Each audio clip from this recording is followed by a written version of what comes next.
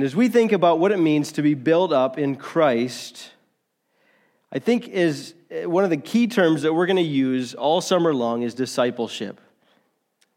But it's really important, if we're going to talk about a word, we should make sure that we understand what we're saying when we use that word, that we're not just using a church word or a Christian word that has no real semblance of meaning or value to us. And so this morning, we want to begin to flesh that out, and today and in the coming weeks.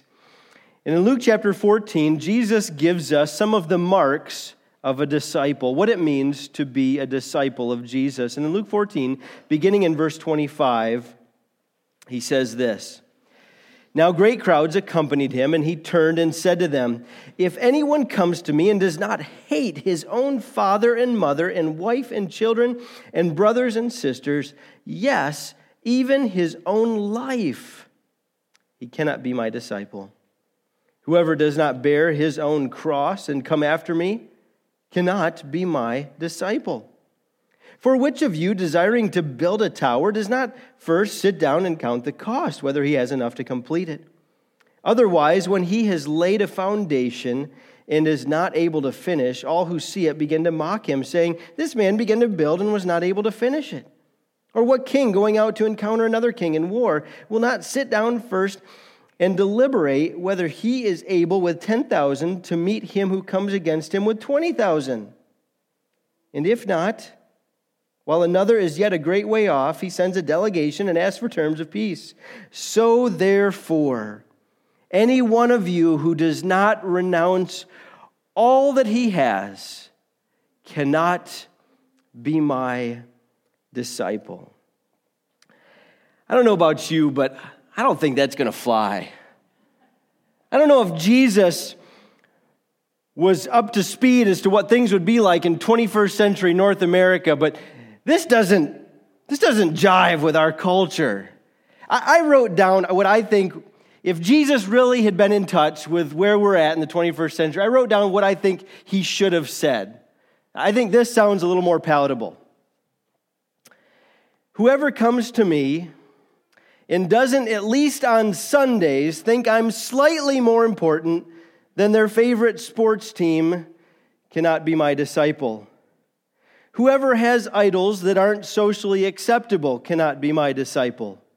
Whoever comes to me and doesn't like me at least as much as the Marvel Cinematic Universe, Post Malone, Sunday afternoon football, Ed Sheeran, November 15th, their travel sports, celebrity gossip, their new car, Taylor Swift, their retirement account, or their cell phone cannot be my disciple, unless, of course, that's an inconvenience to you. So therefore, any one of you who does not renounce all that he has cannot be my disciple." Like, if that's okay with you, that is. That's a little more palatable. We can like Jesus on Sundays, but the rest of the week is ours. We can like Jesus as long as he doesn't call us to give up stuff that we really, really want in our life. And as I read his words from several places in the Gospels, and particularly we're just going to look at this section here in Luke 14, I realize how much it cuts against the grain of our culture. Because we want what we want. We want to think about our hobbies. We want to think about how we can use our time, our money. You fill in the blank for me. And then if I've got a little extra time, if I'm not too busy Sunday morning or once or twice a week for a couple of minutes to crack the scriptures, then we squeeze Jesus in. But when Jesus begins to speak about following him, He doesn't talk in accommodating terms. He calls people to follow him. The word that is used over and over and over as he bumps up against potential disciples is to follow. To follow or accompany someone means that they are leading, They are determining the direction. They are determining the movement. And you step in line behind them. I like the term disciple because I think it shakes us out of our overused term Christian. Now, the word Christian is not in and of itself a bad term. It's used several times in the Bible. It's actually only used, I believe, 3 times in the New Testament. And it came to mean someone who followed Christ. But it has become a term that is the edges have been worn off a little bit. Lots of people call themselves Christian. For goodness sakes, Larry Flint claims to be a born-again Christian. The term can be used as synonymous with being an American. Well, of course I'm a Christian. I'm an American. It sometimes is used to refer to those who were born in a home where the family went to church. Well, of course I'm a Christian. I grew up going to church. It's sometimes used to refer to someone who has prayed a prayer to receive Jesus or asked him into their heart, so to speak, whatever that means. And the label Christian is attached, but there's not ongoing meaning. The fact is that the word disciple is used 269 times in the New Testament. It became a term for someone who was a learner of Jesus, who followed Jesus. I like this definition here. I kind of synthesized several that I came up with. A disciple is a man or a woman who is a new creation in Christ, who no longer lives for self, but who has believed on Christ for the forgiveness of sins, who lives to learn, follow, and imitate Christ in all areas of life, and then seeks to make more disciples. We're going to revisit this term several times over the next few weeks.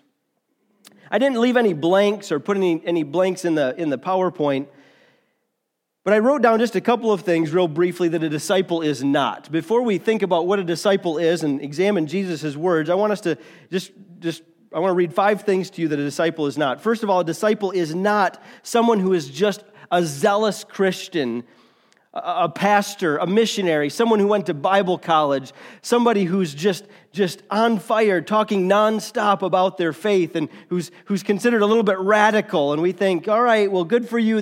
You have your place, and you're okay as long as we don't put the spotlight on you too much. We need a few zealots around to keep us motivated and have someone to whisper about. A disciple is not simply a zealous Christian. Number 2, a disciple is not someone who's perfect. As we talk about discipleship and following Christ wholeheartedly, loving God with all of our heart, soul, mind, and strength over the next few weeks, do not hear me to say that a disciple is perfect. A follower of Jesus still has a sinful nature, and we're still going to blow it. But they don't love their sin anymore. Their sinful lifestyle is not what characterizes them. Number 3, a disciple is not some sort of a next-level Christian. This is how I was taught to understand a disciple. Like if you trusted Christ as your Lord and Savior, or at least as your Savior, you were a Christian. But if you wanted to make him Lord, if you wanted to take the next step and be like a super Christian, you became a disciple. You made Jesus Lord. But if that was a little too much, you could step back and just take the Savior part and be okay with that and still hope to spend eternity with God. You may not get like a big hug from Jesus on that last day. It may just be a pat on the back or yeah, you made it. But at least you were in. A disciple is not someone who has somehow gone to the next level. Number 4, a disciple is not someone who has simply prayed a prayer. Of course, praying to trust Christ as your Savior is a fundamental part of being a disciple, but there are too many that I have met over the years whose lives are complete train wrecks. They have no desire to follow Christ. And yet they're locked in on the fact that one time when I was at summer camp or when I was in a vacation Bible school, I prayed to receive Christ. And I'm sure that was an amazing, fantastic experience, but if there's never been any fruit from that, if there's never been any outward change, I wonder if you became a follower of Christ. I certainly realize that many do become followers of Christ through camp experiences, through Vacation Bible School, through those opportunities. But if all you did was pray a prayer and then lived like there was no God the rest of your life, I wonder if that prayer did anything in your heart, if you became a follower. And then finally, a disciple is not a Christian who lives however he wants because he somehow believes that he is locked in and good to go. When we read the words of Jesus here in Luke 14, they shake us to the core if we're willing to listen. And so I want to look at a couple of things from this text. First of all, the call of a disciple. Jesus said, if anyone comes to me, in verse 26. If anyone comes to me. See, the Bible says that over and over again, we're told that to be a follower of Christ, God has to initiate that work.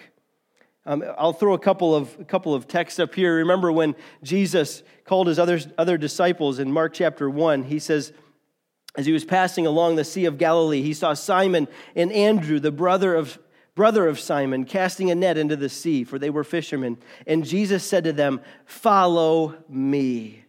He went and found them. He's the one that called them. And he says, I will make you fishers of men. And immediately they left their nets and followed him.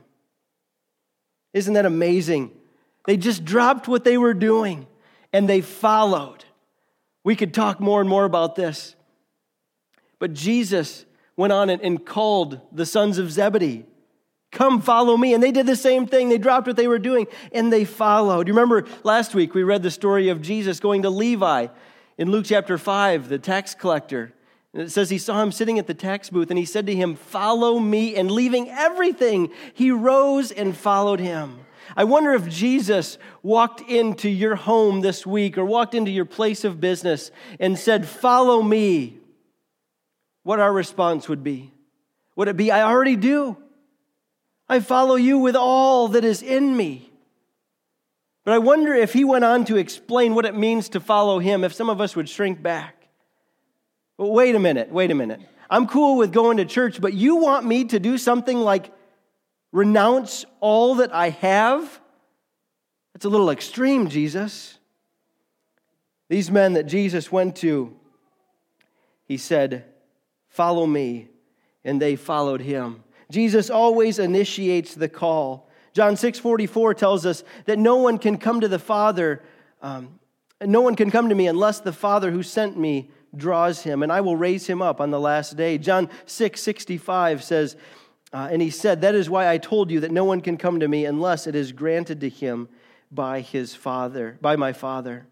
When Jesus calls and does a miraculous work on our heart, the Bible calls regeneration or the new birth, his people respond and come to him. That's why Jesus said in John 10:27, my sheep hear my voice and I know them and they follow me.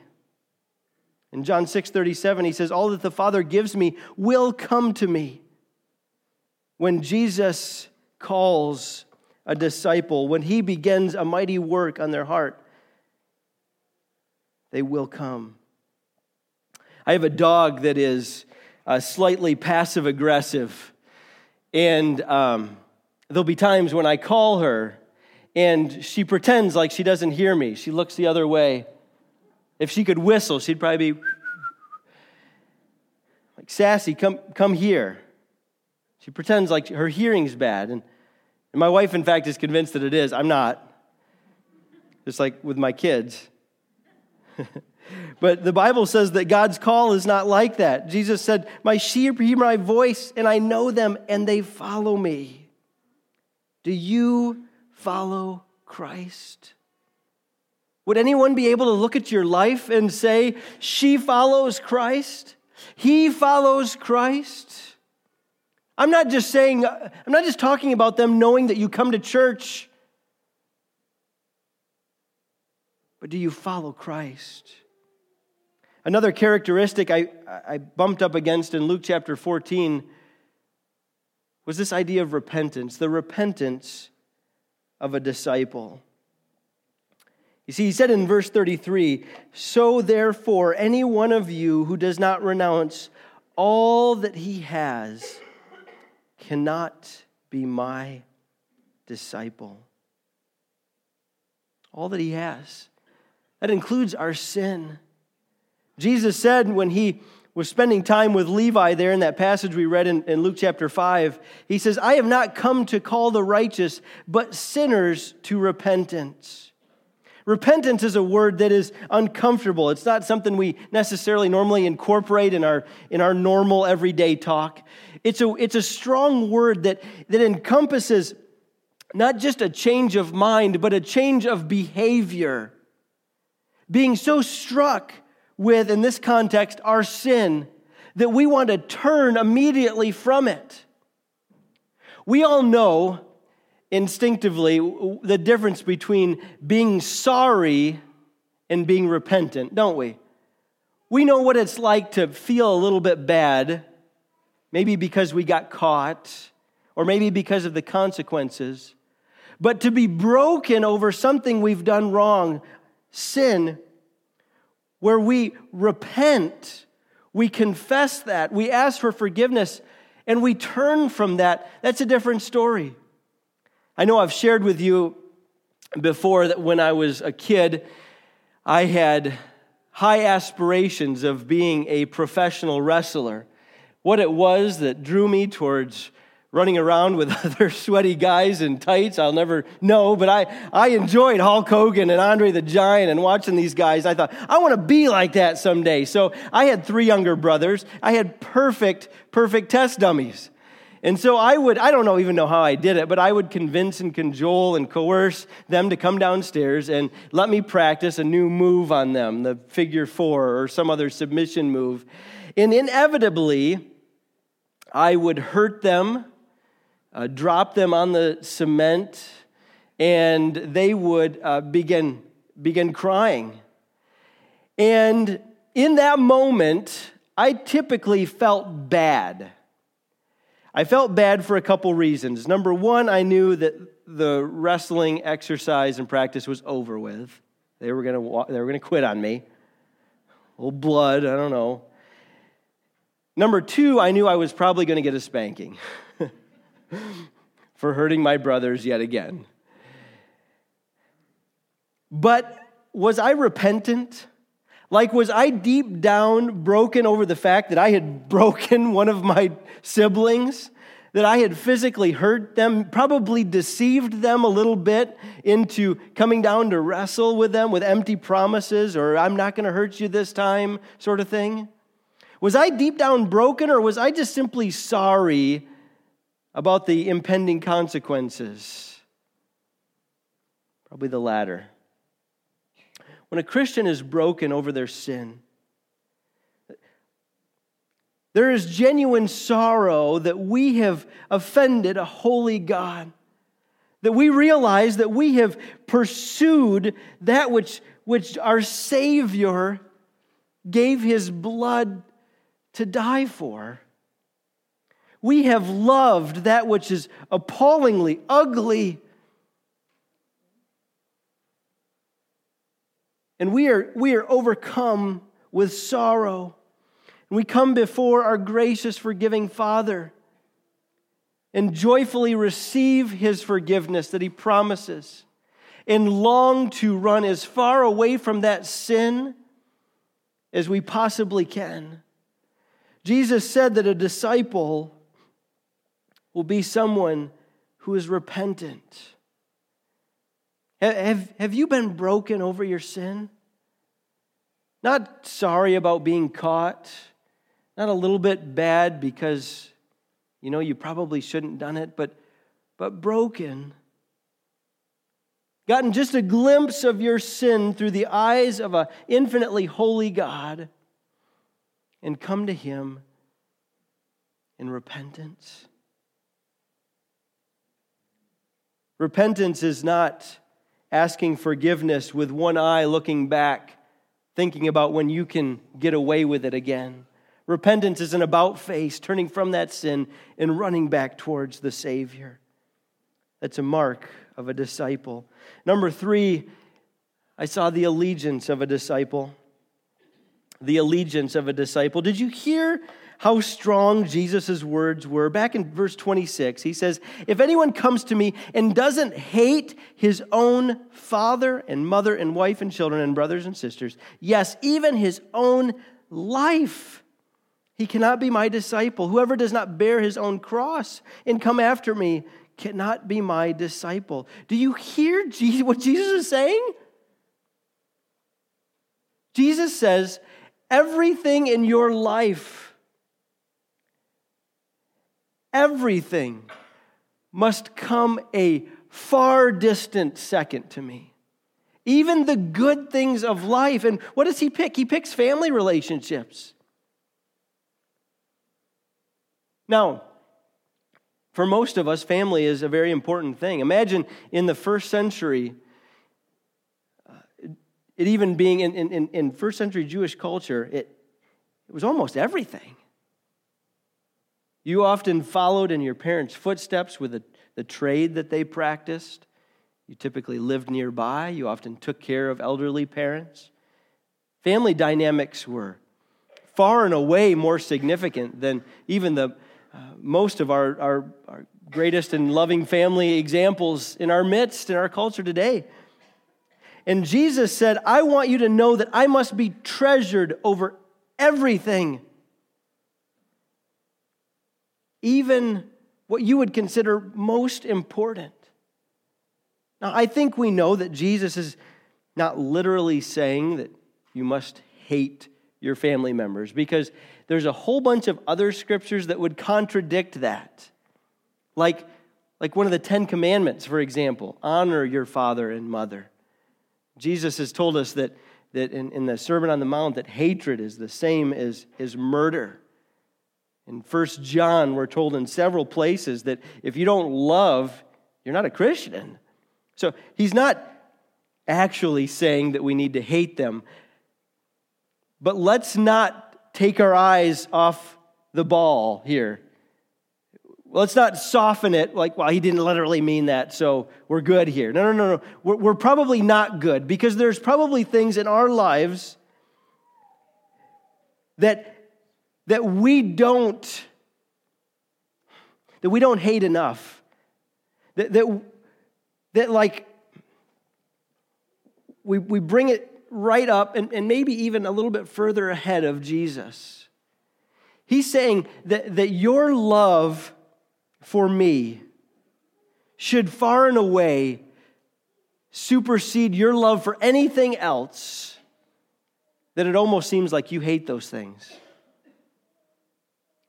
Think about where your treasures are. Maybe it is family. For many of us as North Americans, it's money. It's our hobbies, our stuff that we pour our money into, our time. There are a lot of treasures that we hold closely to. And what he's telling us here in this passage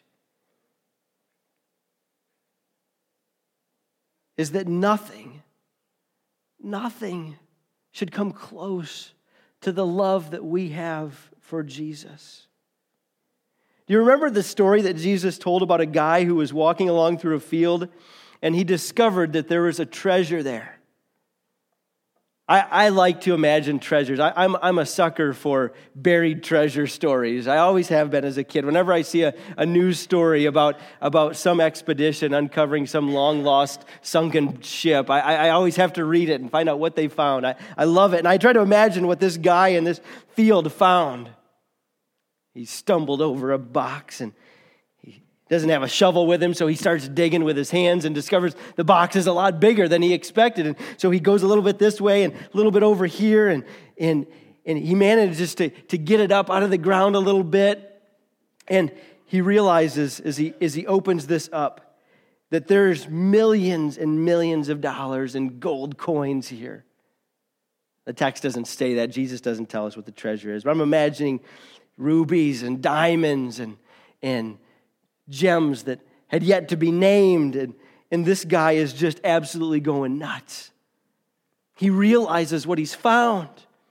the most precious, most valuable treasure that's ever been discovered in the history of the world. And then he realizes, this is somebody else's property. Somebody else owns this field. So he begins to think, well, what can I do? How can I keep this treasure? So he probably closes the lid and covers it back up and puts some rocks and tries to make it all look natural again.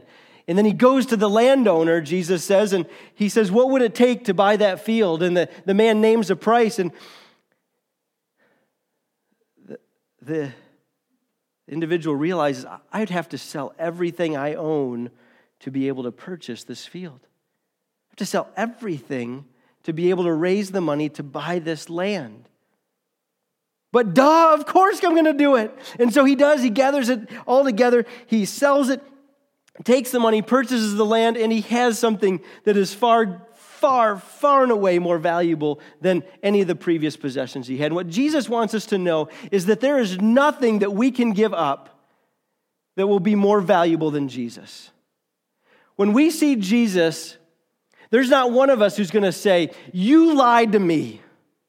You tricked me. You said if I forsook everything, if I took up my cross and followed you, it would be worth it, and it wasn't. There's not, that will be a scenario that will not take place. Because Jesus is that treasure in that field. There is nothing that we can give up that is more valuable than he. And he says if our hearts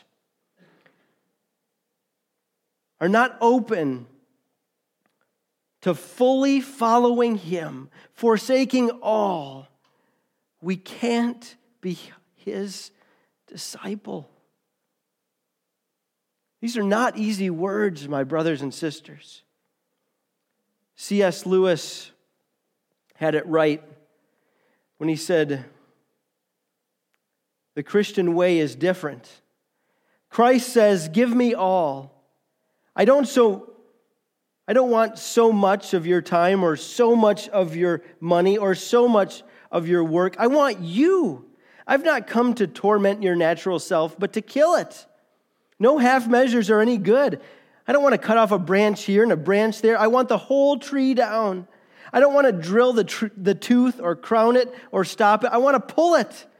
Hand over the whole natural self, all the desires which you think are innocent, as well as the ones that you think wicked. The whole outfit. Discipleship requires everything. There are no exceptions. And so then he gives us a couple of examples to show us the consideration of a disciple. You see, that we don't take discipleship for a test drive. Jesus tells a mini parable here, two mini parables.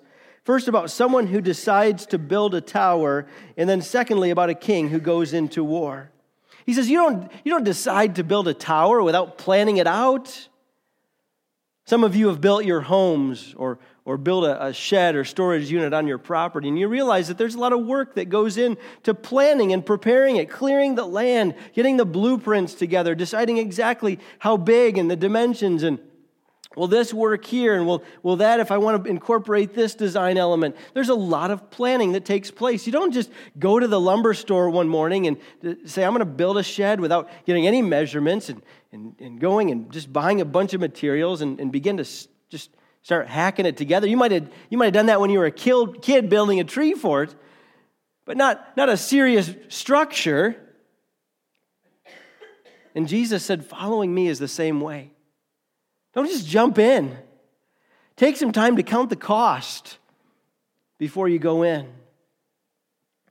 He said it's the same way with a king going into battle. He's got to step back and say, okay, do I have enough troops to go to war with this army over here? I've got 10,000. He's got 20,000. Can my 10,000 beat his 20,000? He says, if not, I've got to decide if I'm going to come to peace agreement or if I decide that I need to go to war and try to take him on. I got to stop and think about it. I've got to plan it out. And Jesus said, if you want to follow me, take a step back a minute. Decide if I'm worth it to you. Or if you want your idols, you want your earthly treasures more than me.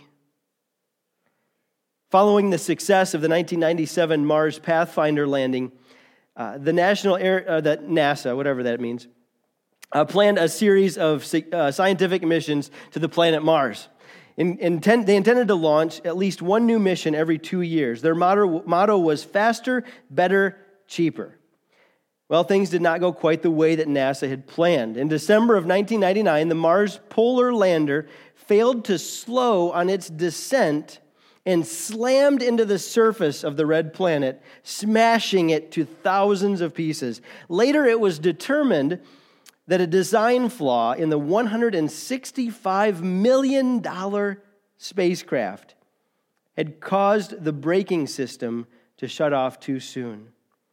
According to the engineers, that was a flaw that could have been detected and prevented if only they had run the right simulation on their computers. Why then did they fail to run that simulation? Because NASA was trying to cut costs and decided not to purchase the necessary software. They may have done it cheaper, but they did not do it better. A $165 million lander destroyed because they didn't take time to count the cost. I am not a huge fan. I'll do it, but I'm not a huge fan of going out into the ocean. Because I know there are things in there that can eat me. Now, my brother-in-law is visiting from San Diego. You know, my wife grew up there, and they both surfed and spend lots of time out there. And they were talking just the other day about sitting on their surfboard and things bumping into their leg, for goodness sakes, that they can't see underwater, or stepping on things that start wiggling. Things that could seriously hurt or kill you. I love Lake Michigan. And so when I stand at the ocean and think about wading in there, let's go swim, my wife says, I'm counting the cost. Unless she has just taken out a gigantic life insurance policy on me that I don't know. I don't know why she's so excited, because there's death that awaits. But as you stand there at the threshold of the ocean, and you've counted the cost, and you realize that despite the risks, despite the trials that might await, you're going to go in anyways. Jesus said, you don't just go in up to your knees. You're not just getting your toes wet. If you've counted the cost and you decide to go in, my brothers and sisters, dive in. Jesus says, if anyone comes after me and is not willing to forsake everything, he cannot be my disciple. What Jesus is saying is, if you don't want to go all in, then go home. Clearly, Jesus did not read how to win friends and influence people. Certainly, he's not privy to our modern evangelistic abilities to coerce and manipulate crowds and play the right song and get people to come forward and pray. He says, listen, if you don't want to give it all up, you can't be my disciple. This morning, you might be thinking, these words are too extreme. You might be thinking, easy preacher, man, I'm just here for the donuts and coffee. But as I hear the words of Jesus, I can't help but being cut to the core. I can't help but being convicted that so many of us in North America treasure so many of our things more than we treasure Jesus. Hear this morning the call to follow him, the call to discipleship is a call to forsake everything. But just as that man who bumped his toe against a treasure in the field, you will discover that forsaking everything to follow him is infinitely worth it. The treasure of Christ is far grander than any of our hobbies, our smartphones, any other idol that captivates our attention. Are you willing this morning to be a disciple? Are you willing to forsake all to follow him? I know for many of you this morning, that's already been your course of life. Sure, we need reminders. We need encouragement along the way. We need brothers and sisters to say, hey, I think you've lost focus here.